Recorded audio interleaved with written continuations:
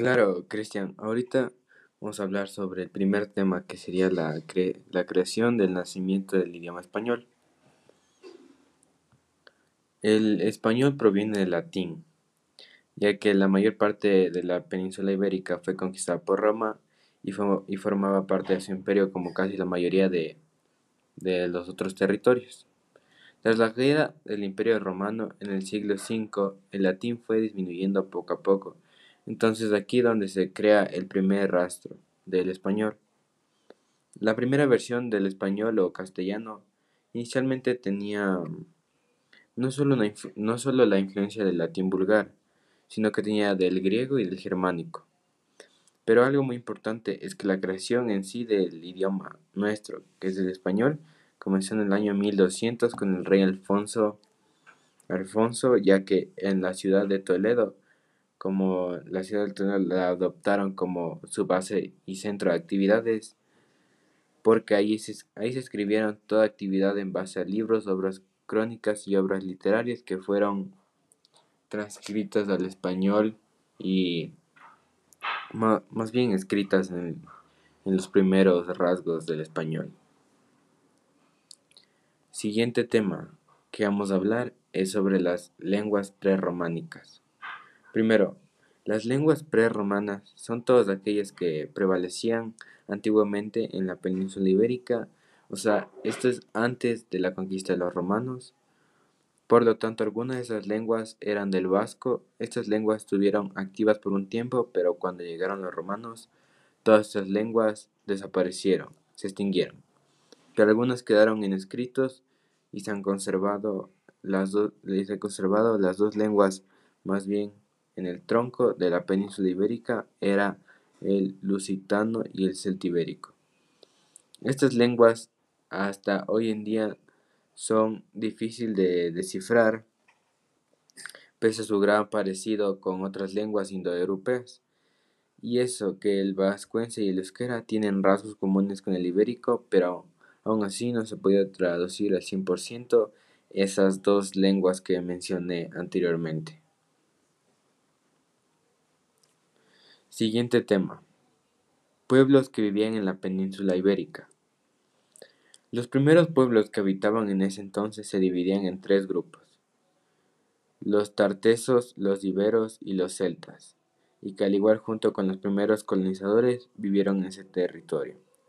Los tartesos se ubicaban en Guadalquivir, destacaban por los intercambios que hacían comerciales que hacían con los griegos y con los demás pueblos del Mediterráneo. Se decía que los tartesos eran como tenían tanta riqueza que parecía como el pueblo mítico Atlantis por su riqueza y sus obras que tenían.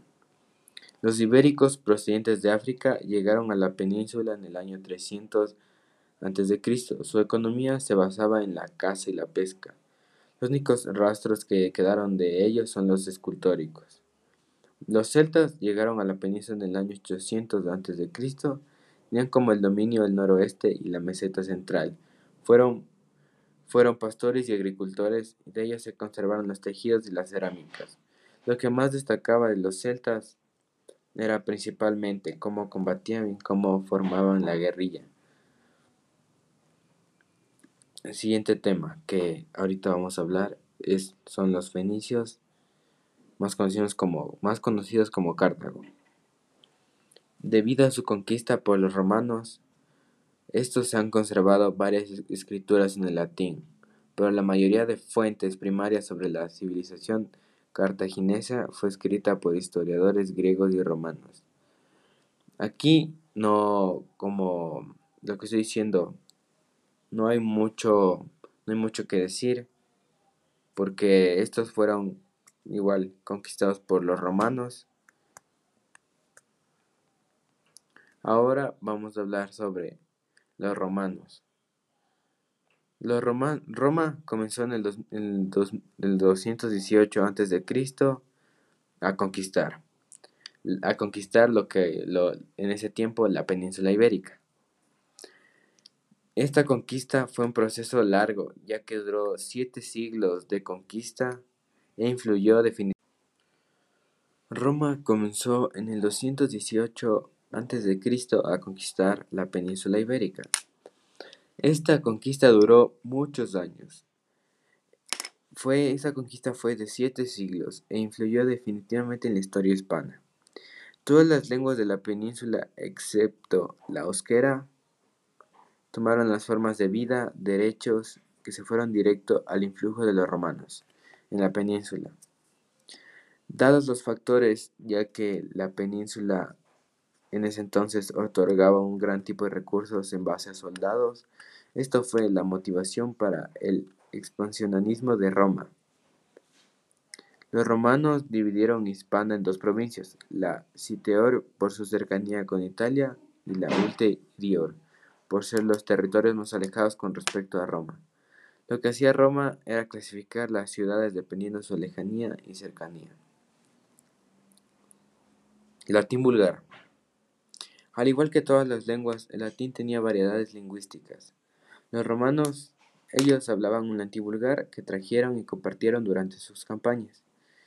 Este latín vulgar más se hablaba en las casas, pero el único latín que entró fue el vulgar, ya que había dos latinos, el latín culto y el latín vulgar, ya que el latín vulgar lo hablaban todos, los comerciantes, en la calle, en las casas. Este latín lo utilizaba la mayoría de la gente que no pertenecía a cultos y además se hablaba en calles, con la familia y en general en los contextos relajados.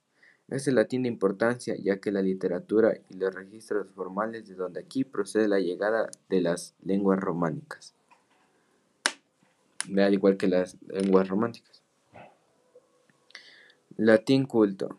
Era como primitivo, porque solo lo escribían los jueces, senadores, médicos y los demás profesionales. Además, lo más importante es que escribían los poetas entre los siglos XI. Es latín culto, además de ser la lengua que transmitió, como por ejemplo la ciencia, filosofía y lingüística. Y aquí va un dato interesante acerca del latín culto. Este más se escribía y no se hablaba, porque era muy primitivo. Más bien solo se hablaba con la gente de clase alta. Y eso ha sido todo lo que tengo que decir por hoy. Este ha sido mi guión, ¿no?